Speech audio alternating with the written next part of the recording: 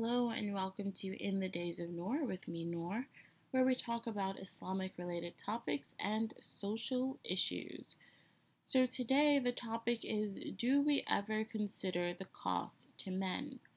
So I talk about women's issues quite often, and I even talk about women's issues as concerns in relation to men.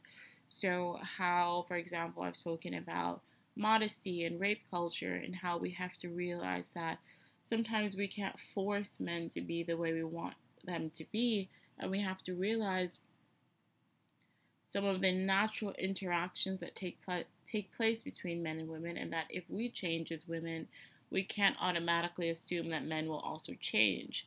But what I want to do in this podcast today is to talk about the cost to men from a male perspective. So, when we ask for change to benefit women, do we ever consider the cost to men? So I'm going to go through a few examples, inshallah ta'ala. First and foremost is the workplace. So I'm sure that some of you heard of the Google memo that got the young man fired who put out this memo to talk about gender differences. I did not read the memo. All I know is from people who read the memo and people whose opinions that I trust is that it was much ado about nothing. Now, I'll say, pointing out gender differences or cultural differences and passing this out as a memo in your workplace should be obvious to anyone that that's a bad idea. So I certainly don't defend him in terms of getting fired. If I was a company, I'd probably fire him too, because it just doesn't look good. It doesn't look good. It doesn't feel good, whether it's true or not. The question would be more about, is it appropriate in that format in the workplace? In a private conversation, even a conversation with colleagues who wanted to have that conversation, but to send that out to the company doesn't really look appropriate. So I'm definitely not defending him on that front. However, the biological differences that he pointed out, and again, I didn't read that memo specifically, so I'm talking about biological differences in general. If he pointed out real biological differences, we do have to ask ourselves when it comes to the workplace. For example, if we're saying that women are not as competitive as men, now that to me, it's true in the sense that there are some biological factors in competitiveness that more gear towards men's favor, for example, testosterone, aggression, and all of that. However, women who choose certain fields where they know there has to be competition often can rise up to that career field, just as men who choose work environments that where care is most prominent, they can rise up to that level. So that's an individual thing. But in general, women steer away from competition. We more so aim to please and to get along. Now, how does this come into conflict is when we as women find ourselves in the workplace that we have this nature about ourselves which so many refuse to acknowledge, but we see it in the results, or rather in what women are asking for, and that we're asking for more flex time, we're asking for childcare, we're asking to have a year off or so when our children are born. We're asking for more flexibility in the workplace. And flexibility inherently means not competitive. Now, granted, there are other ways to be successful, there are other ways to complete your workload, but flexibility does inherently mean not competitive. For example, there was a feminist group that was calling for an end to overtime because a lot of women weren't taking overtime in general. So there was a study from the Bureau of Labor Statistics that showed that women worked less than men outside the home, and men worked less than women inside the home. Not a big surprise, but these days the obvious becomes interesting.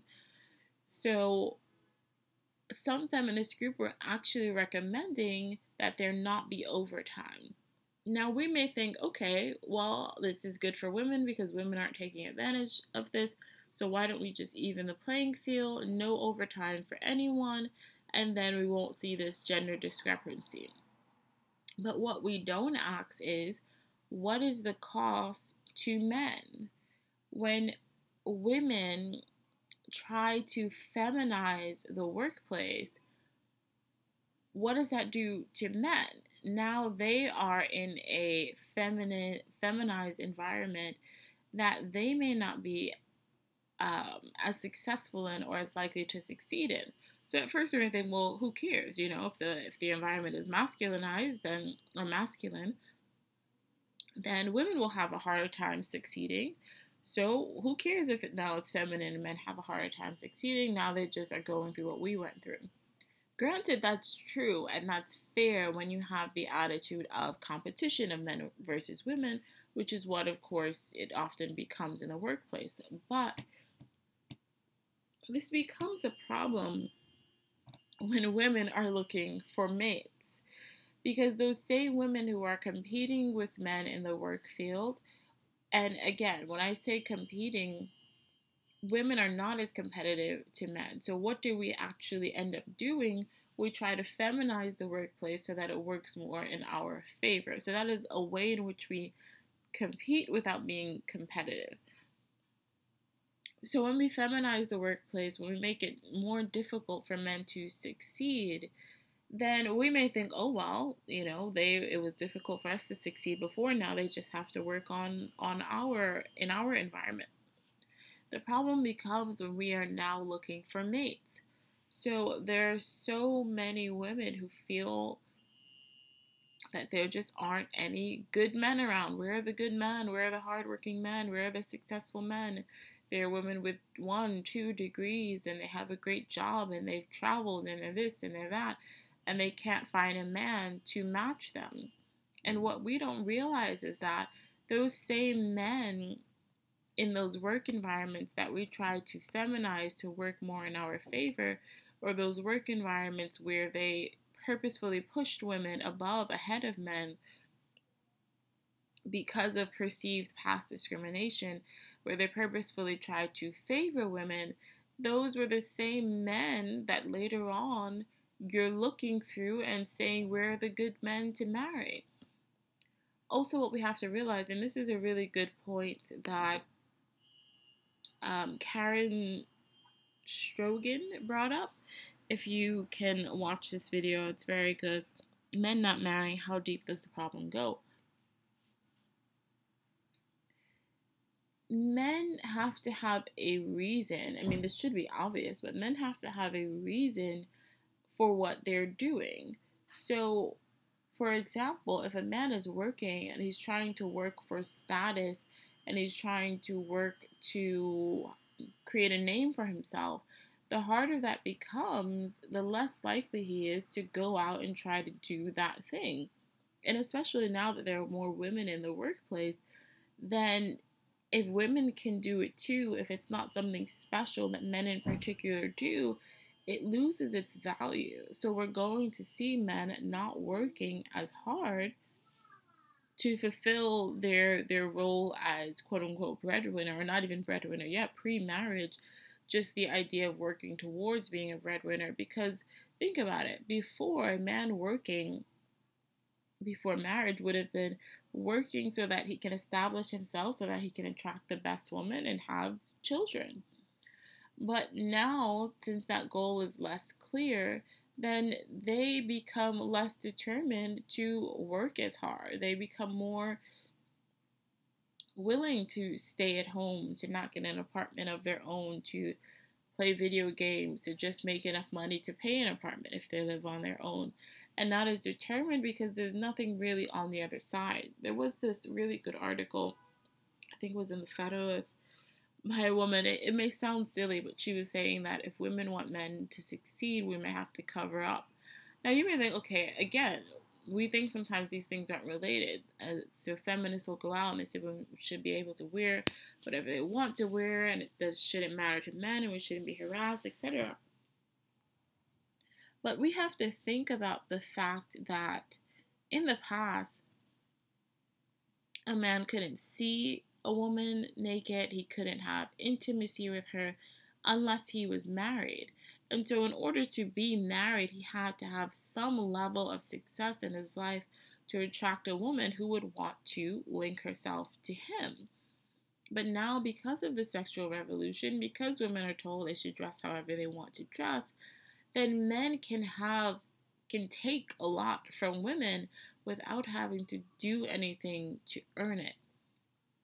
So a man can be a bum, he can play video games all day, he can live in his parents' house, he cannot work very hard in his career, and he can still be intimate with a woman. So all of these things that women have stripped away from ourselves, we forget that actions have an impact, actions have consequences.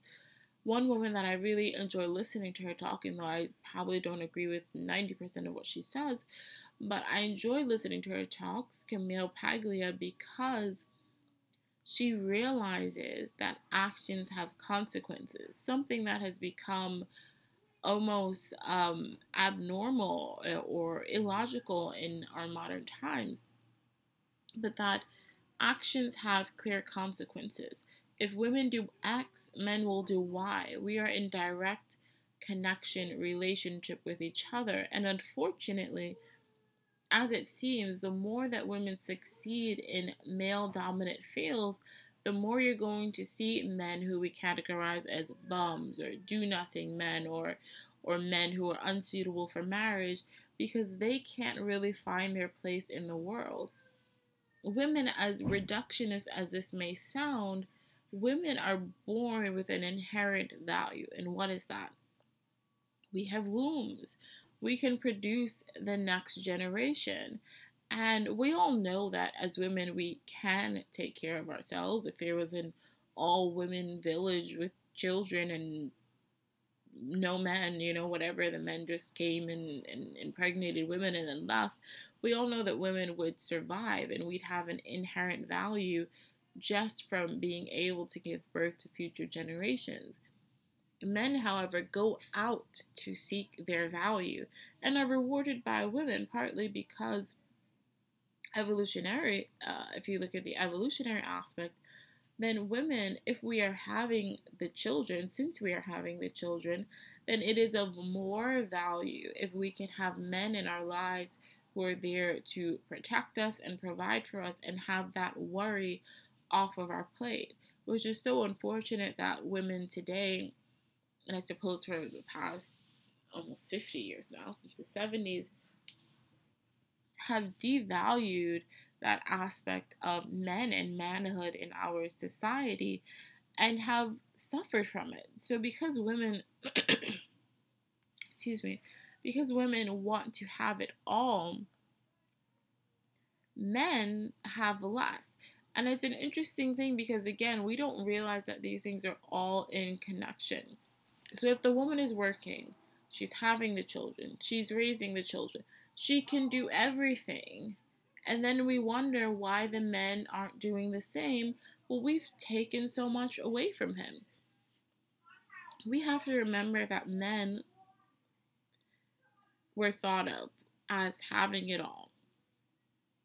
And so women thought, well, we want to have it all too. We want to go out and work and have a family too, etc. And what we forgot or didn't realize as women is that the only reason men had it all was because of women. The only reason men could be able to work and have a wife and a family is because, and be married and have a family, is because of women, is because women were completely taking care of the home front. And so he had a reason to get up every morning and work and be able to have it all because he knew he had a support system to come home to. He knew that he would get home and there'd be warm food on the table, there'd be a clean house, there'd be children of his that were being taken care of. Whereas now, men don't have those same things to look forward to. Now, granted, on a personal level, marriage can still be fulfilling for a myriad of reasons, but those basic um, those basic benefits of marriage have really been lost to men. Women still have, I suppose, the extra support for our children, but men have lost out on a lot. And so, on the flip side, we may say, oh, well, aren't men benefiting from women doing it all and having it all? And some men are fine to take advantage of it, but this is exactly almost the point, is that men are benefiting, but they're also not benefiting. So, what I mean by that is that men may think they're benefiting from being able to sleep with whoever they want and play video games all day and have less responsibility and not work as much because their wife is working if they're married, and still have a wife to depend on that will do most of the child rearing and etc. But in reality, these men are not living to their highest potential. They are not ever going to really succeed in life because they have nothing to look forward to. Women inherently, again, as reductionist as this may sound, have the value of motherhood. But what is the value of a man in fatherhood? What is the value of that? The value is that he's able to take care of his wife and children financially. Yes, it's valuable for men to play with their children and have story time and reading, and that's valuable, of course. But we're talking about an inherent, distinct value that men bring to the table. And because women have decided we're going to have it all and do it all, we've really stripped men away from everything that was inherently theirs. And then we turn around and wonder, where are all the real men? Where are all the good men? Well, if you take everything from them, there is nothing left for them to be, to live up to. There's no role for them to fill. And so they're left in this lost space of the internet and video games and not really knowing what to do with their life because they don't have a societal pressure to step up and be men. And you can, in a sense, you can shame a man into visiting his children, you can shame him into paying child support. But the higher levels of manhood and fatherhood, of taking care of a wife and family, wife and children, is not ever going to be reached by a man who doesn't feel like he's needed. If he doesn't feel needed in that role, he's only going to do the bare minimum. This is why women have to chase after men for child support, because you can't tell a man you don't need him and then expect him to step up to the plate. It just doesn't work that way for men. And unfortunately, we've assumed that we understood men, and then we spent so much time trying to understand women. But in reality, we don't understand men. We haven't taken enough time to understand men. And in reality, we also haven't considered them and haven't really cared much because we viewed men as they have the power, they are the patriarchy, and we want to take back the power from them, not realizing that we are in this constant dynamic between men and women. What we do affects them. So, because women, many of us, want to marry, we have to consider what kind of men we're creating by going after everything and being everything and taking over all the roles and leaving nothing distinct for him. Because again, we have, whether we like it or not, we have the distinction inherently of motherhood. We have that pure distinction. Men don't have anything so inherent, they have to go after it. And you see this in psychology. What does Freud tell us? That boys go through a period where they must separate themselves in order to create their identity. And what they mistakenly assumed is that women do this too. Or they didn't really assume that, but it kind of is presented that way in psychology, at least on lower level courses. But in reality, Freud knew, Erik Erikson knew, all of these other big name stage theory psychologists knew that men and women don't work the same way. Men must go out and seek their identity, which is why when you see all of these superhero movies, and not only superhero movies, different movies, where men have to go out on a journey and somehow seek their identity, where the man goes out and he finds the princess, or he goes out and however he discovers himself, And then the feminists will say, well, where are the women's movies like that? But in reality, that just isn't that would not be as accurate a portrayal of women as it is for men, because men have to find their identity, whereas women already have our roles and our identity built into us. Our biology is so much more valuable to us than for men. We mark our lives by our period, by childbirth, by menopause. These are three very distinct features in a woman's life, and the man's biology is not as doesn't have as much distinction for him in his role. He has to go out and seek it. Fatherhood, being a husband, being successful in his career. But if all of these things are taken away from him, if he's not needed as a father and he's not needed as a husband and he's not valuable as a worker, well, then what do we expect to see but men who aren't rising up to the level of manhood?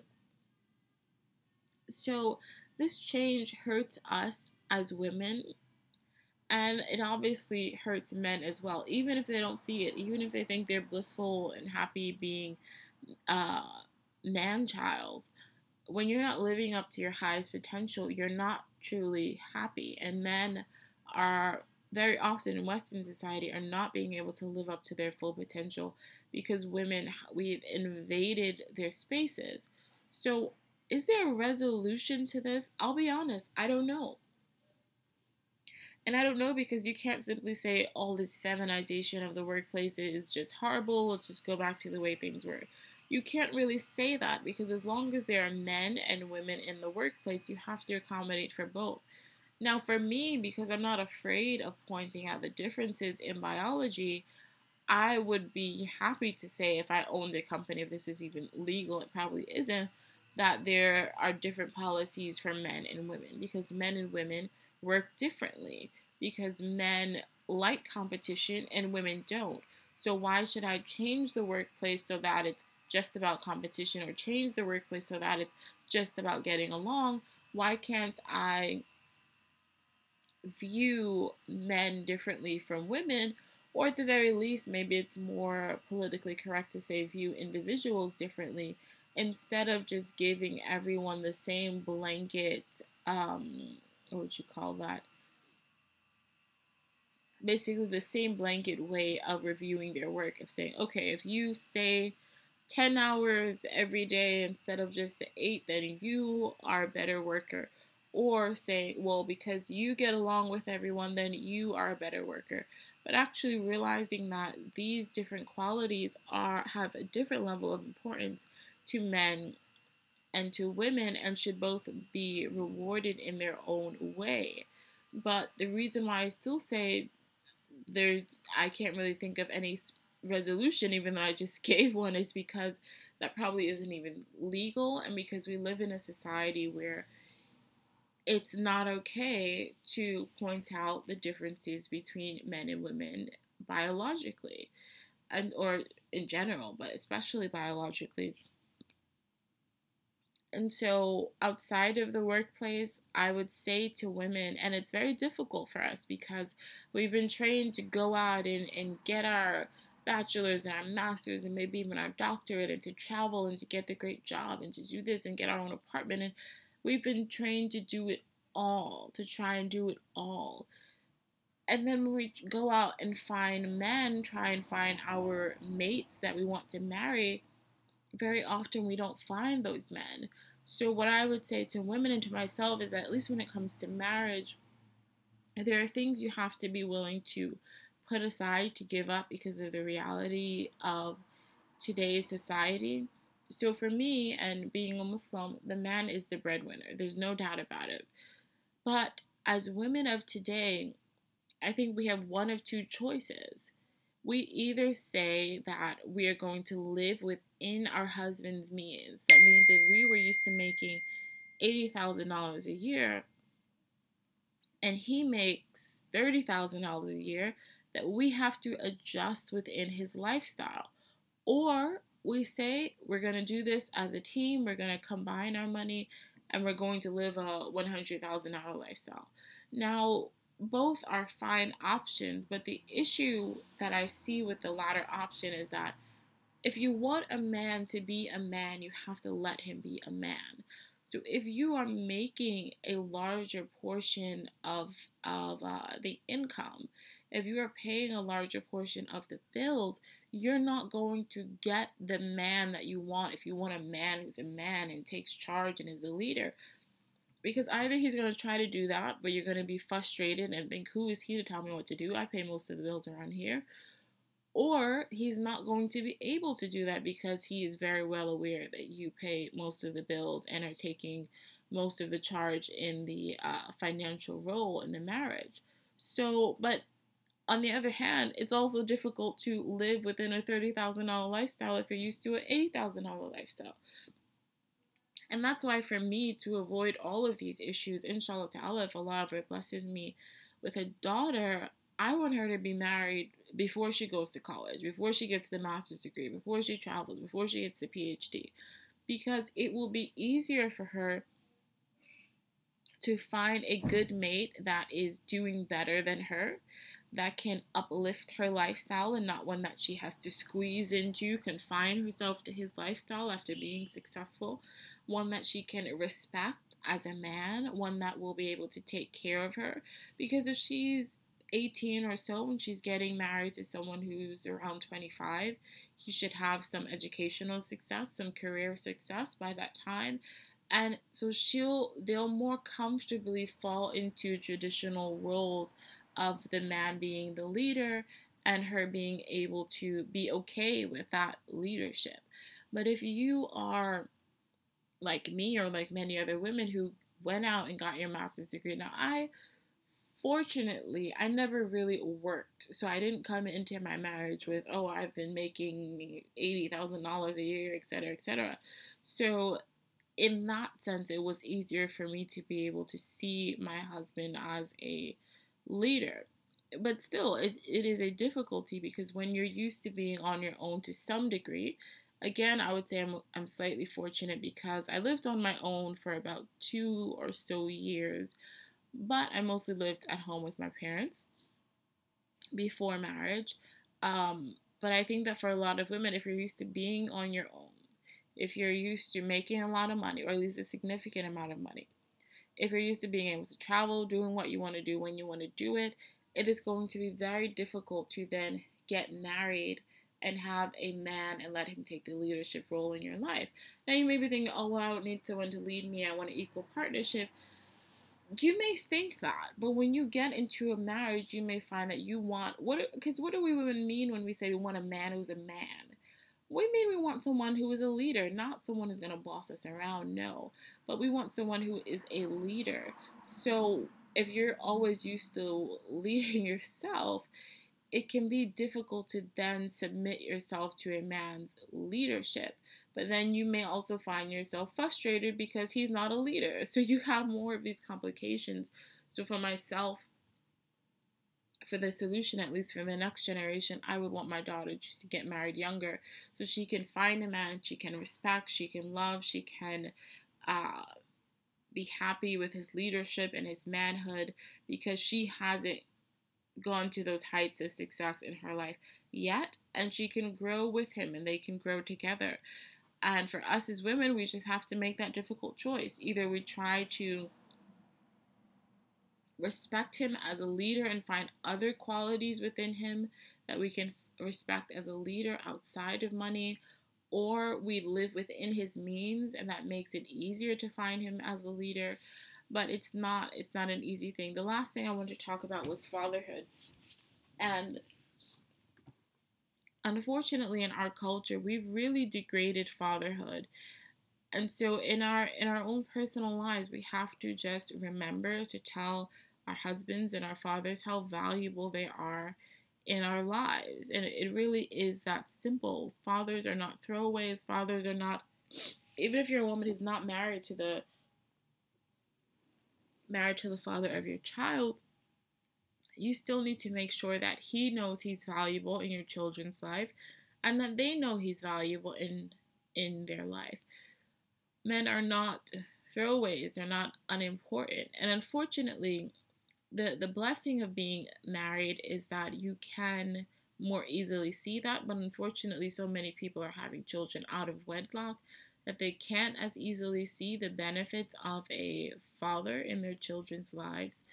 But you have to learn the value, and part of learning the value is to learn the differences between men and women, and to realize that men have something unique to offer and women have something unique to offer, and that we need each other, and we have to get out of this competitive role that unfortunately we've gotten into at work, and to be able to let that go and to let men into our lives as distinctly valuable, because again, men need to be needed, and we have to realize that it's not just about wanting him.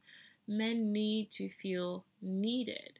So he needs to know that he's needed as a father, he's needed as a husband, and then we will begin to see men step up in their roles. So that's pretty much all I wanted to say. Again, this topic today was, do we ever consider the cost to men? If you have any thoughts, please let me know. Info@nerdyknight.com. Thank you for listening. Take care.